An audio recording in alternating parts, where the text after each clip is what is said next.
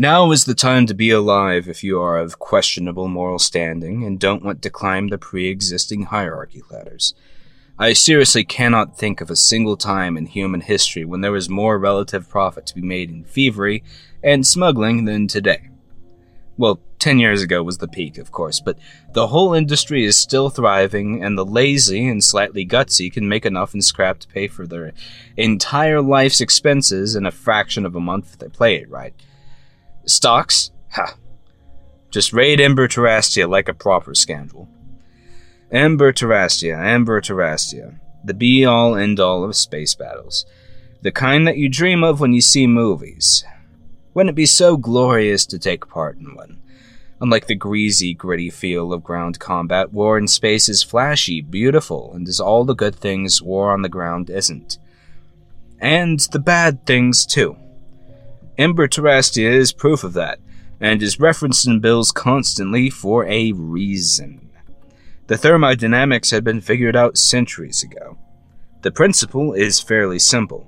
Accelerating a projectile or detonating a nuclear warhead is an easy, less messy thing in space, where there is no dedicated medium for the resultant heat to flow into, besides the vessel the weapon impacted.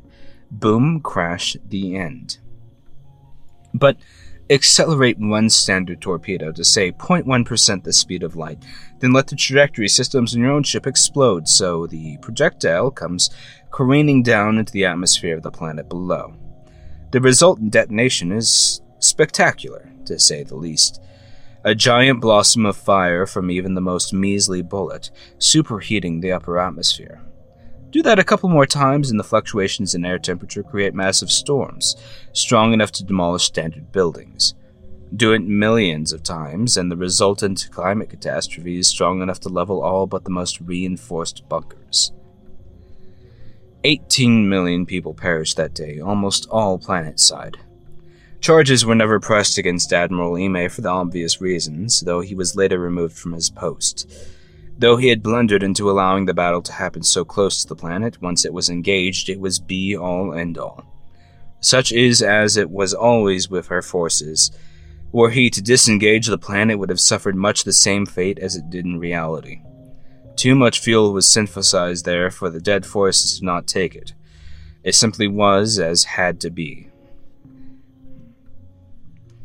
The difference between Tarastia and the other worlds that perished in the conflict is that the environmental damage inflicted was irreversible. Not by terraforming project, not by scrap gathering. Much of the oxygen in the air had simply caught on fire, and the industries were ruined. There was nothing left to do with the world from the government's perspective besides set it aside as a memorial to the war. Not one that anyone would go visit, mind. The cities demolished, the forests shredded to pieces, the ground a cracked, brittle hellscape. No one in their right mind would dare set foot on the planet unless they were one of the few people who actually had relatives on Tarastia.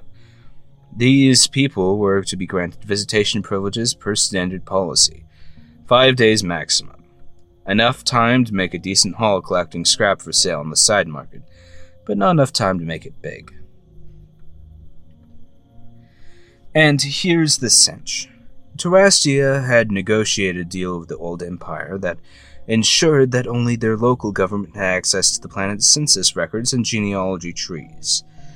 The question why they're here is relatively unimportant, mostly having to do with a feud the planet's governor, Ember had with one of the more obscure members of the Security Council. But suffice it to say, this detail was not considered when the laws regarding Tarastia were drafted. So, now there's entire gangs of scrappers who have established roving habitats on the edge of the system, sending their people in cycles to the planet's surface for visitation. As the guards of the planetary memorial can't certify that the scrappers have illegitimate reasons to come mourn, they let anyone through. 5 days of scrapping per cycle per person. And there's lots of juicy components on the gun too. And there's lots of juicy components down on the planet too. Fuel cells, fully functional lasguns, though they must be taken apart prior to leaving.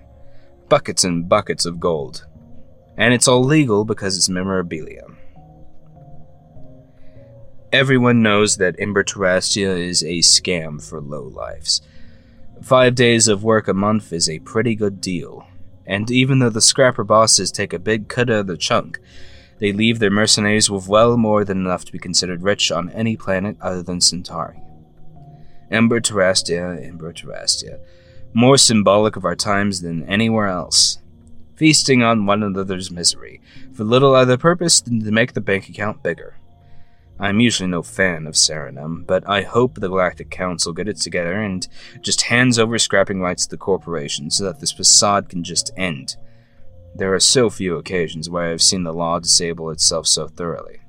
So few.